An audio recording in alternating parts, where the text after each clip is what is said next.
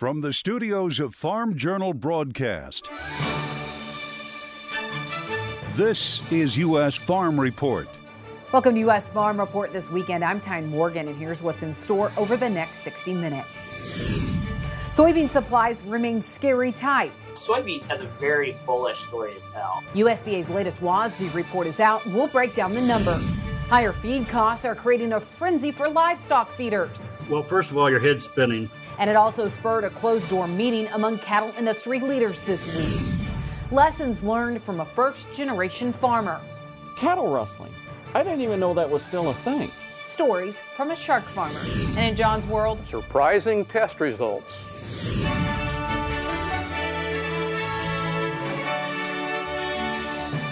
Now for the news, the latest USDA supply and demand report was on the market and producers' minds this week. The report adding more fuel to the bull market, but just for a day.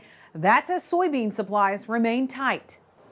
USDA pegging current corn supplies at 1.2 billion bushels. That's compared to just over 3 billion last year at this time. And that corn price now expected to be at $5.70 a bushel. For soybeans, 120 million bushels currently for the carryout.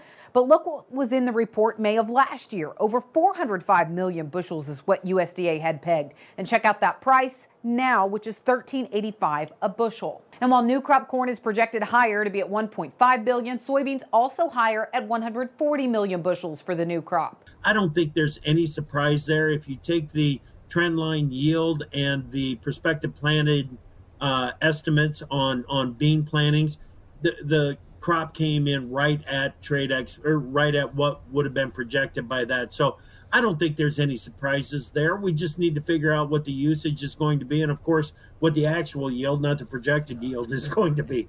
And for wheat, 872 million bushels versus 774 million in new crop. Well, we've been reporting on the dry weather in South America. USDA trimming 7 million metric tons from Brazil's corn crop, but leaving its soybean estimate unchanged. We've seen them have significant stress in that crop over really the last couple months. It's been growing, especially now that we've hit kind of the end of their rainy season down there. Private estimates within Brazil have certainly been showing that they're expecting the corn production to be somewhere in the mid to upper 90s in terms of 90 million metric tons of corn production. USDA lowered their corn export number 7 million metric tons from their April report. And that was about 1 million metric ton below what trade analysts were expecting. And USDA is continuing to step its corn import forecast higher when it comes to China, raising it to 26 million metric tons. That's well above the 15 million metric tons forecasted earlier. And China continuing its buying spree this week. USDA announcing several sales this week. That includes 1.36 million metric tons on Friday, 680,000 metric tons on Thursday, the same amount on Tuesday, and on Monday, China kicked things off with a sale of over 1 million metric tons. That follows the 1.36 million metric tons the country purchased last week.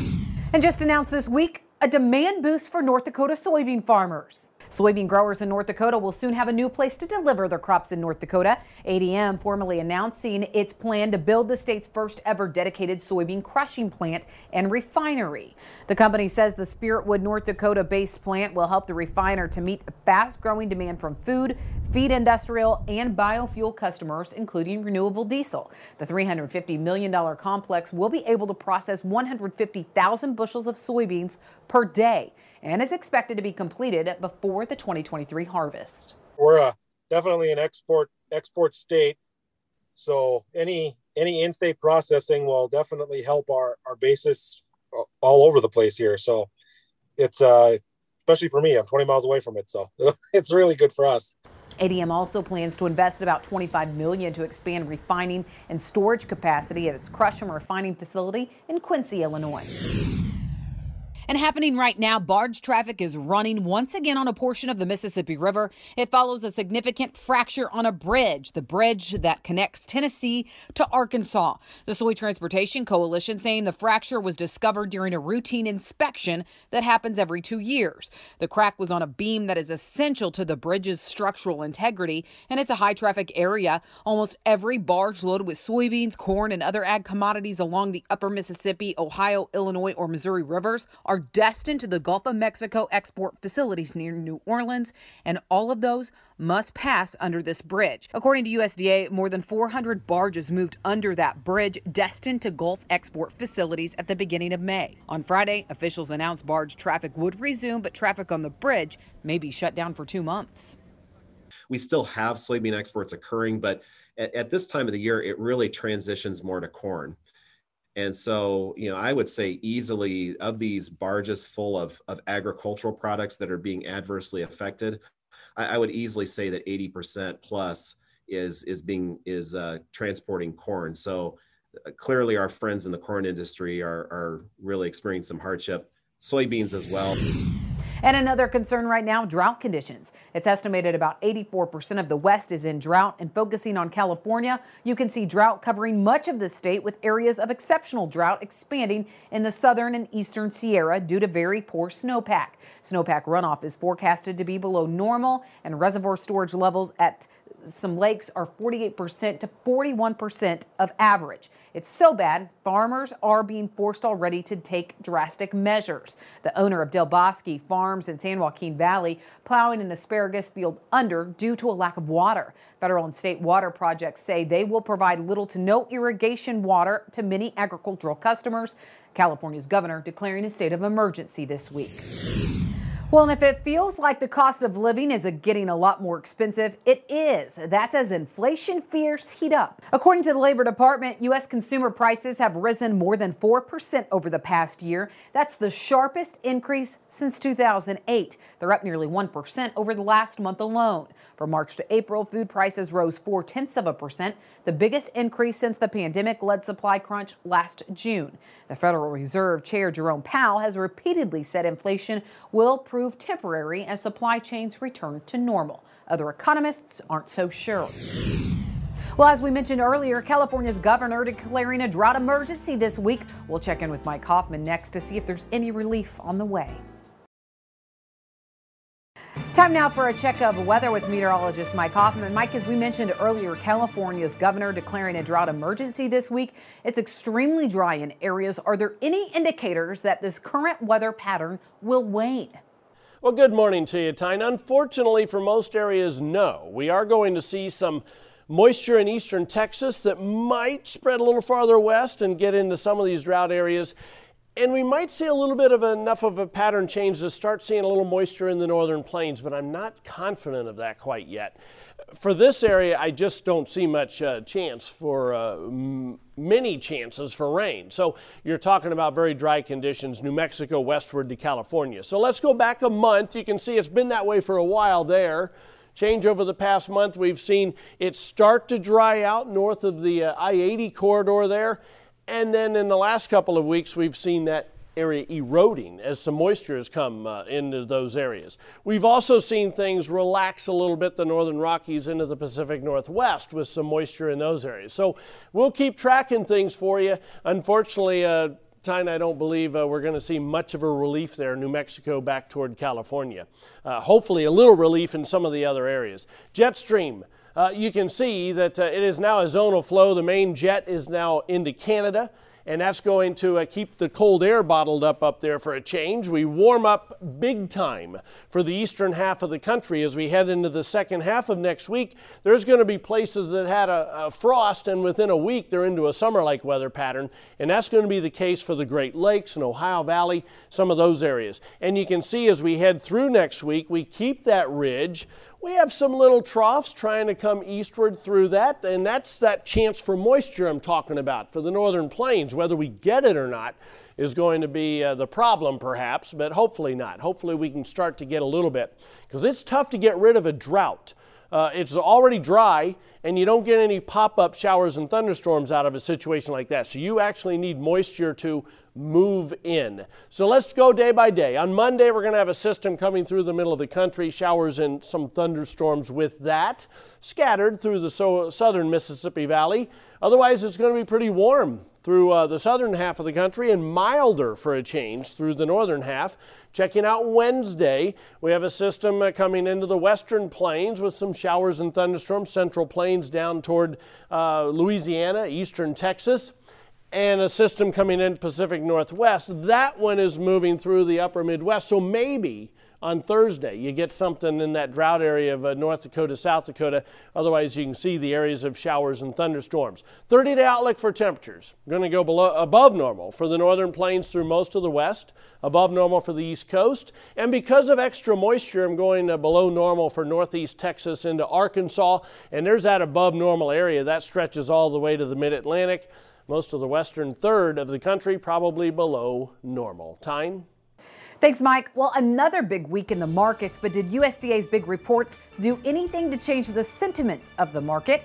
We'll talk to Mike North and Joe Vaclavik next.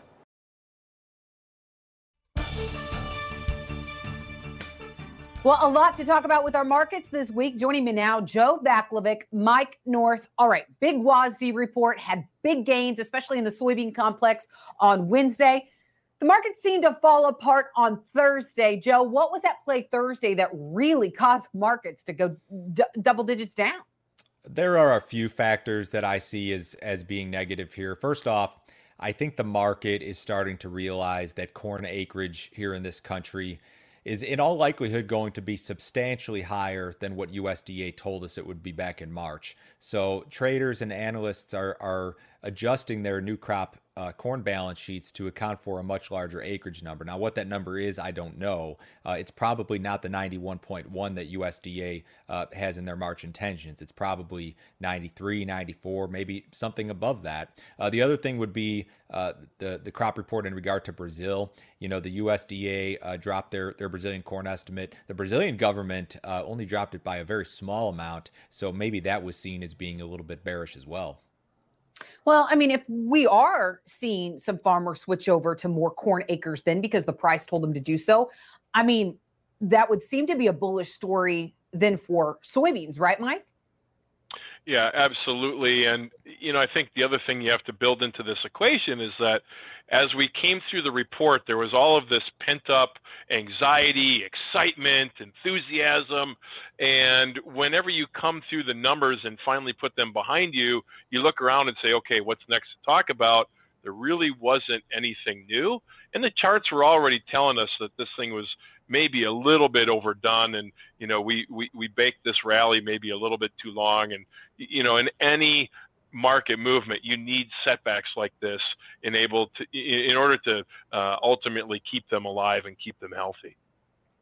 Yeah, so when you look at this report and you look at what we should be watching moving forward, I mean, are you surprised, Joe, that $7 corn has not caused more demand destruction yet? I guess it's surprising. We have seen some cancellations of old crop export sales, but they've been replaced by new crop export sales. Ethanol producers in this country can still make money with corn at $7, which is really phenomenal. I think we're probably seeing some demand destruction in terms of feed usage, although USDA didn't really tell us that yesterday. I imagine that that's something that you see in the future. But no, I'm generally impressed by how demand for both corn and soybeans has held together in general, despite these very high prices. And the market acted that way on Thursday, yet we saw another confirmed purchase from China when it comes to corn. Mike, I mean, China has been on a buying spree. So does that mean that our supplies will remain tight even into the new crop? They will. And to Joe's point, a lot of these new sales are focusing on the 21-22 marketing year.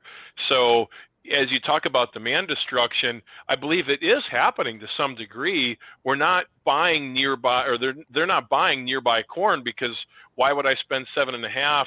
You know, I can slide that forward into the new marketing year and pick up $6 corn at a discount.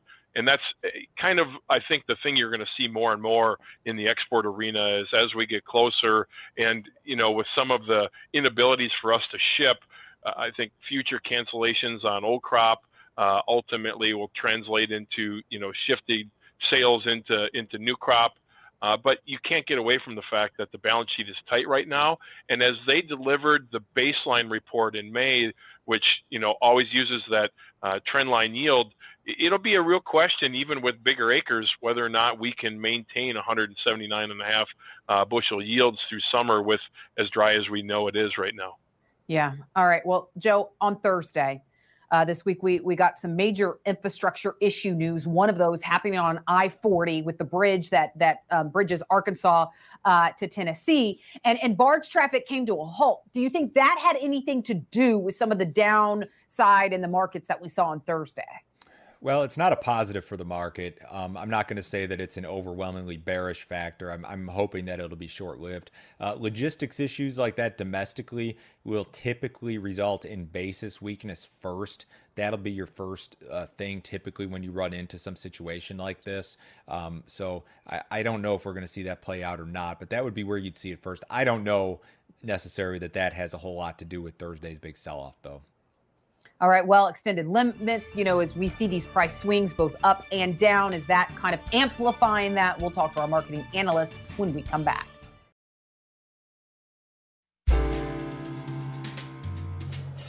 Well, with conservation at the forefront of many conversations, it's also brought renewed attention to runoff. Here's John Phipps.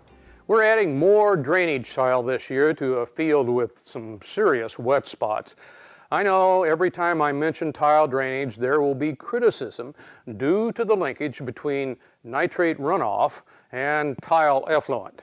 I have tried to keep up with the research on whether tile is a big contributor or not, but the efforts to monitor this problem have not received as much attention as I think it should, and each report I read seems to be a little less relevant to our farm, or so my brain desperately wants me to think. Tile systems like this one have made enormous positive differences in our yield, soil tilth, timeliness, compaction, and even fertilizer use. So I am very aware of the bias deep in my mind that it has on information that seems to implicate tile as a serious problem for nitrate pollution. Oddly, most agree tile reduces phosphate pollution by making soils more absorbent and thus reducing surface runoff.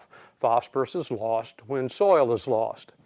This matches with our observed results as well. We simply have fewer washes and gullies, even with the increased rainfall the last few years.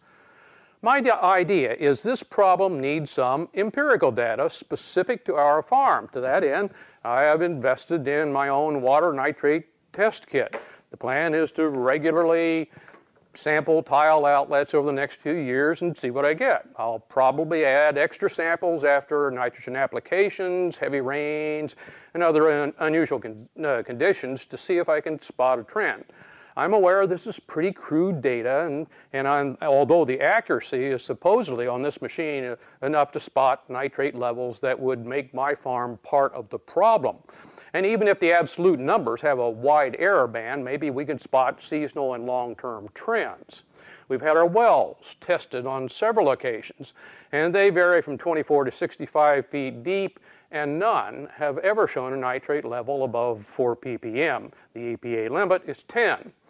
I was confident our 24 inches or so of topsoil and heavy clay below that would prevent most nitrogen leaching.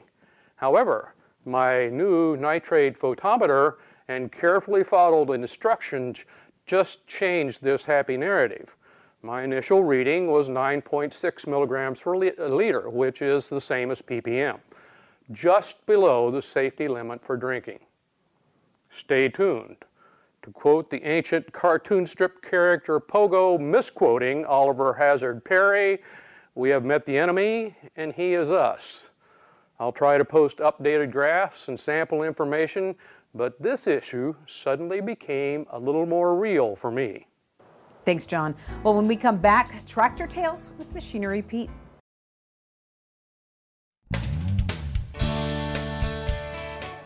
Well, folks, I tell you what, I've never met a guy that owns two John Deere 8020s until today. Lee Potter of Wilcox, Nebraska. Lee, this is a beautiful machine you have here. Thank you very much. I'm very proud. Now your restored one is out on the lot. Yes. But they put this one right in the middle of the show floor for a reason. This is a beautiful original, isn't it? Yes, I've looked at this tractor for probably 10 years. A lot of people wonder about these 8020s. Deere came out with them, were 8010s when they came out in 60? Yeah, in 60 they made 100 8010s, okay, and sold one the first year. And so from that point forward, they would You know, the year they sold them, that's what year they were, through 64. Now, were you saying, Lee, you have some original paperwork on this thing? I've got the original bill of sale. I've got the bill of sale from the guy that I bought it from. Okay. And he did all right. He had it for 32 years. Yep. He paid $8,750 for it. $8,750. Yeah, they've appreciated slightly, haven't they? Yes, they have. The skyrocketing prices of corn, soybeans, and wheat are having a damaging impact on feed users. And as livestock producers try to manage the rising costs, it's not just feed creating a frenzy. That's our Farm Journal report next. U.S. Farm Report is produced and distributed by Farm Journal Broadcast.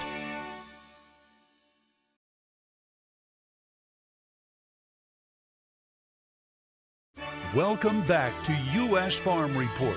Trusted, timely, tradition. Well, soybean prices hit nearly a 9-year high this week. Corn prices climbing above $7. And as prices shot higher, it's creating pain for those needing to buy that feed. That's this week's Farm Journal report. Planting progress is in the books for some Iowa farmers. The weather was pretty cooperative for us. We got some stuff in early, we got rained out, and then we got back in and hit it hard. Amanda Adams says her family finished planting Mother's Day weekend, a relief for a pork producer who needs all the feed she can get. Obviously, we have grain prices that are going up too, so the margins are still different than they would be if grain prices were back in the 3 and 4s. It's climbing feed costs, creating a difficult situation for feed users. Well, first of all, your head's spinning. As the markets try to figure out just how high feed costs will go. Basically got to say, okay, if I've been long, okay. If I haven't been long at this point, what is my risk? And my risk is the weather scare. A possible weather scare that could produce a scarier outlook for those needing to buy feed. You got to kind of be in catastrophic mode right now. If we have a weather problem and a weather scare, the upside is very scary. We'll far exceed previous all-time highs in corn and beans. That's a big if we have a weather scare. Everything looks pretty good right now. And it's not just corn that's creating price pain for feed buyers. I'm probably more concerned about the beans, so I'd be worried about my meal too. USDA's WASDE report out this week added fuel to the tight soybean supply story. Soybeans has a very bullish story to tell. And certainly I think that'll continue to support prices. We've seen this being played out in the markets the last couple of weeks. It is tight, and soybeans are now fighting to retain the acres that they can't lose. They have acres they can't give up, and they're even fighting and frankly losing the battle of even maintaining the acres that they have. So they have work to do. And the market, especially end users, are going to continue to have to bid premiums to bring this product in. AgriTalk host Chip Flory said the other big takeaway from the report is the fact $7 corn hasn't scared away demand yet. USDA added 100 million bushels to the corn export estimate, took it up to 2.775 billion bushels. That's with old crop corn futures above $7. We need to keep in mind that as we look forward into the 2021-22 marketing year, that what has happened in the old crop marketing year tells us that the market needs to work harder to slow down demand.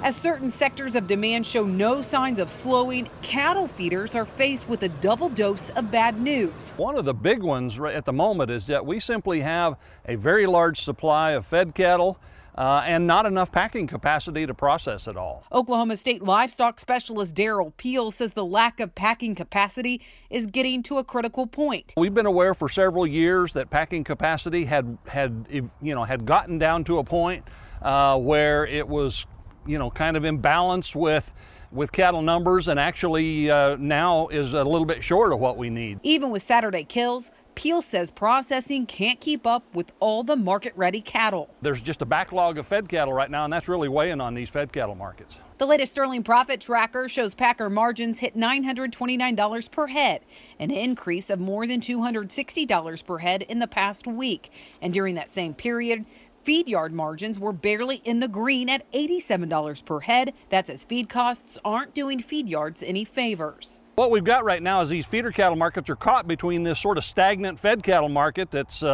capped by capacity and these high feed prices, and so that's really weighing on the feeder cattle complex right now. As packers continue to make hefty margins, National Cattlemen's Beef Association says it's an issue that needs to be addressed. Our supply chain looks like a dumbbell at this point with this little tube in the middle, right? And you have a ton of cattle on one side, and you've got incredible consumer demand on the other. You have China that's almost out of food and looking for anything on the hoof that they can find.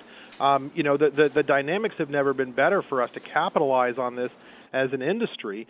We still have this capacity issue that is really holding us back from achieving that, not to mention what it's doing to prices. I mean, obviously for our producers, anytime, you can take the margin for a feedlot operator and add a zero to it and get your packer margin, we're not in a good spot as far as that is concerned. And a lot of that really does come back to that capacity. The current price imbalance between the packer, the feedlot, and the ranch was at the heart of a closed-door meeting among the cattle industry this week. 6 groups, including NCBA and RCAF, met in Phoenix this week. The groups that are typically at odds telling U.S. Farm Report they were on the same page in an agreement about possible changes and solutions, with an announcement expected next week. And as cattle groups start working together, there's another issue plaguing producers: drought. And it's weighing on the minds of ranchers in some of the heaviest cattle producing states. That's going to have an impact on cow-calf operations, cow herds, but it also affects summer demand for feeder cattle, for grazing. A mountain of obstacles for an industry still trying to recover from the pandemic. I think from a livestock perspective, though, what we've seen historically, eventually, if corn and bean prices continue higher from here and go dramatically higher, maybe test or exceed all-time highs, it will drag the livestock with it, and that to keep those margins kind of in check a little bit. We haven't seen that yet, but if that continues, you're going to see these deferred hog and cattle prices really put a nice rally in to try to keep the margins together. Otherwise, you've got massive losses and, a huge disruption in the livestock industry. As a year later, the future still remains unclear. Well, we'll talk more about the livestock prices with Joe Vaclavic and Mike North next. U.S. Farm Report is brought to you by Delaro Complete. Keep your operation moving forward with new Delaro Complete fungicide from Bayer.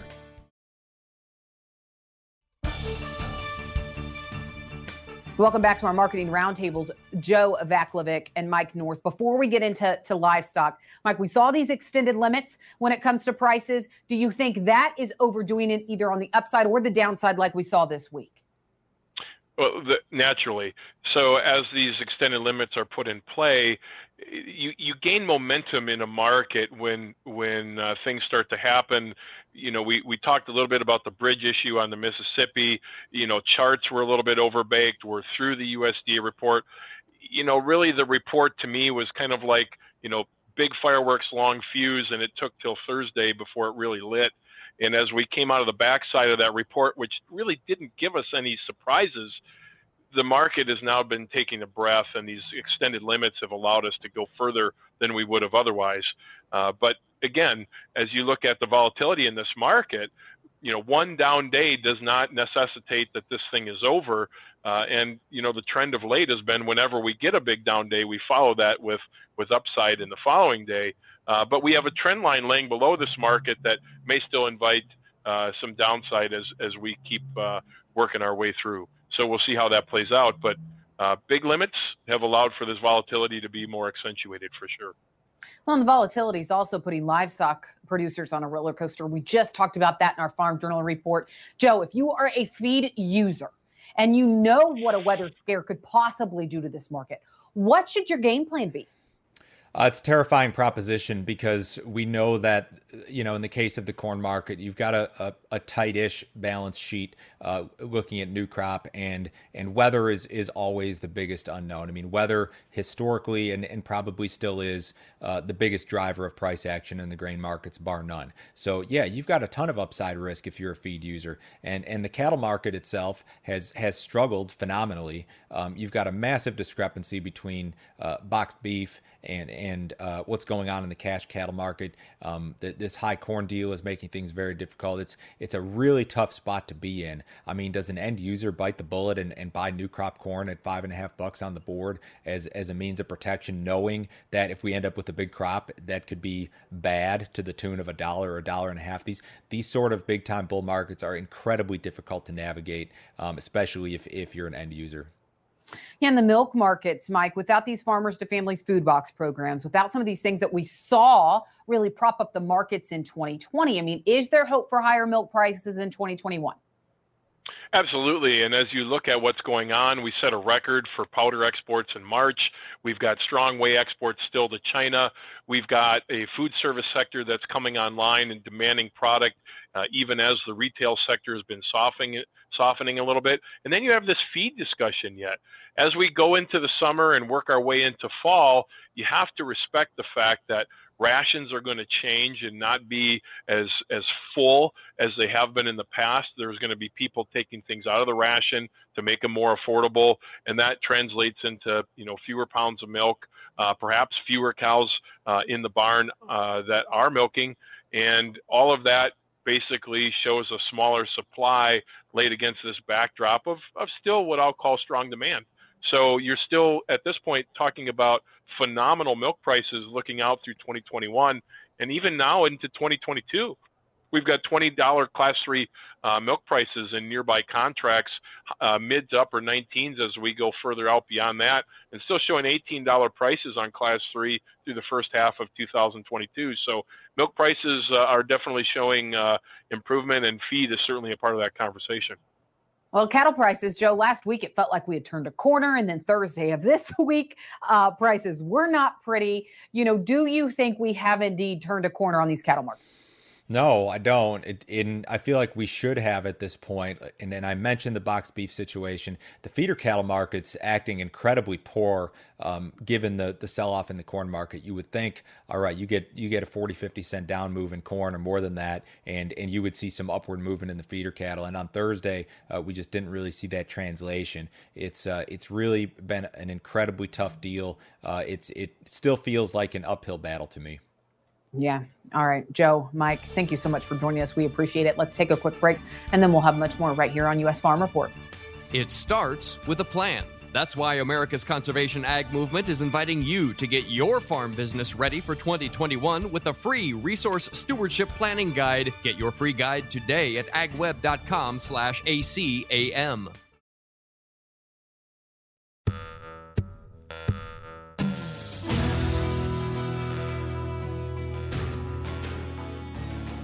Well, this week on AgWeb, there is a crazy story about cattle rustling in Texas, and that scheme. But cattle rustling is nothing new, and it's part of Stories from a Shark Farmer this month with shark farmer Rob Sharkey. We all like to talk about how great it is to see young people in ag. And I will say this past year, I've interviewed a bunch of first-generation farmers. For the most part, farm kids are born into it. They grow up their whole lives learning the ag industry. A lot of times what happens is they come back and they're in a hired hand role for a while. But hopefully there comes a point where the kid starts doing their own thing. Like they get a chance to rent the 40 down the road, or they hit up a neighbor to say, hey, that empty hog building, can I put hogs in there and start up on my own? I know you're working for your family, but when you start out on your own, there's no better pride. It's an amazing feeling, but it doesn't guarantee success. Recently on the Shark Farmer podcast, I interviewed Tanner Malang. He's a 28-year-old farmer from North Dakota, and he fit all those stereotypes. And then he got to the point where he wanted to put skin in the game. My father is almost 60 years old, and he decided he'd like to back off, and I wanted to grow. So it was actually the first year that I had kind of taken over the family cattle operation. My dad was still helping with the farming side and helping me hay, but as far as, the management and the money and all that, he had transferred all that over to me. So this is your first go at it. My first big break. An incredible feeling. And to hear him talk about it was phenomenal. But what happened next is just downright heartbreaking. Cattle rustling. Has your dad ever had anything like this? Nothing to this extent. I can remember when I was little, we have a stock pond in our feedlot. One spring, we had a bunch of heifers get out onto the ice, and they fell in the ice, and I think there was 12 or 13 of them that went through and died, but nothing ever to this extent. Cattle rustling. I didn't even know that was still a thing. I mean, I know they got it on Yellowstone, but I mean, that was also the show that showed us the worst reincarnation of pulling a calf in the history of television. But cattle rustling, he lost 85 head. 85 head. And because of a multitude of mistakes that really weren't Tanner's fault, he wasn't covered by insurance. None of it. That's a pretty rough start for a farmer. But he was positive. I couldn't believe how positive he was. Yes, he's definitely struggling through some lows on all of this. But overall, he's positive about agriculture. He credits that to Farm Talk. What's Farm Talk? It's farmers on TikTok. What's TikTok? TikTok, I think it's kind of like Twitter, but they use music to make up for the lack of original content. I don't know. It's weird. It's weird, but it doesn't matter because it helped Tanner out. They even set up a GoFundMe. It got him through all this with a positive attitude. And that's pretty cool. As bad as it is, I'm glad that Tanner went out and started on his own. Because there's no better way to learn how to farm, to learn how to build a farm, to improve a farm, to build a farm that you can pass off to the next generation than if you do it yourself. Wow. Thanks, Rob. And you can hear more from Rob at sharkfarmer.com. There you can also subscribe to his podcast. Well, up next, John Phipps. Vaccination objections. It starts with a plan. That's why America's Conservation Ag Movement is inviting you to get your farm business ready for 2021 with a free Resource Stewardship Planning Guide. Get your free guide today at agweb.com/ACAM.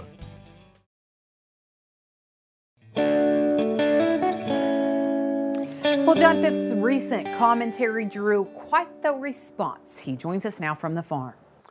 I get mail like this one from Don Linden in Adrian, Michigan.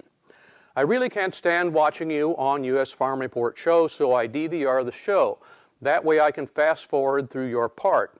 I do this so I don't have to hear your lame brain thoughts or your moronic conclusions, like your recent one on taking the COVID shot. I just happened to get up and get a refill on coffee when you came on. Figured fill the cup, sit back down, and fast forward through you again. That was until you started your little preaching epitaph on shot getting. This is why I don't get the shot, you brainless moron. I actually think I got it last year, and that means by all scientific calculations by the CDC, I have the T and B cells to fight the disease naturally. If I didn't, I wouldn't mind getting it, so it would build my immunity up to fight it going forward, since I have a 99.7% chance of surviving it. We now realize that it is the most vulnerable amongst us that are susceptible in having severe reactions to this disease. These people, I realize, really need the shot to keep from being compromised by the CCP virus. Or I bet you're of origins of where the virus came from denier too.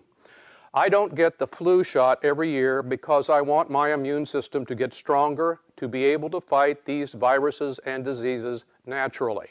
And in most cases, I can and do. And guess what? I never get the flu. Amazing, right? I know, just a concept you fail to grasp. With all the diseases and viruses that are being transmitted every day around the world, I refuse to live in fear of one that I have almost have a 100% chance of surviving from.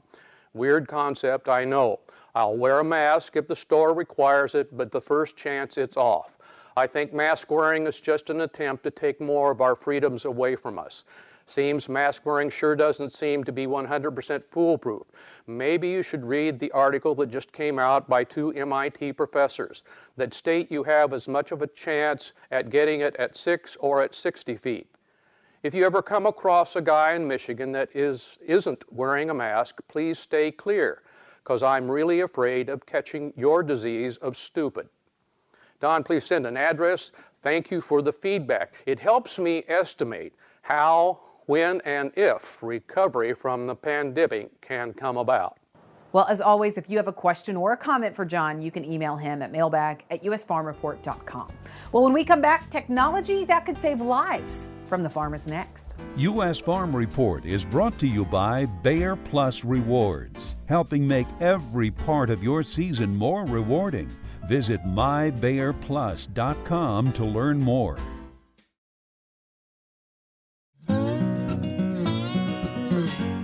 It's time to register for Farm Journal Field Days, Hay, Forage, and Cattle Edition, an interactive online event June 8th and 9th. Go to farmjournalfielddays.com. Farm Journal Field Days, the new American farm show.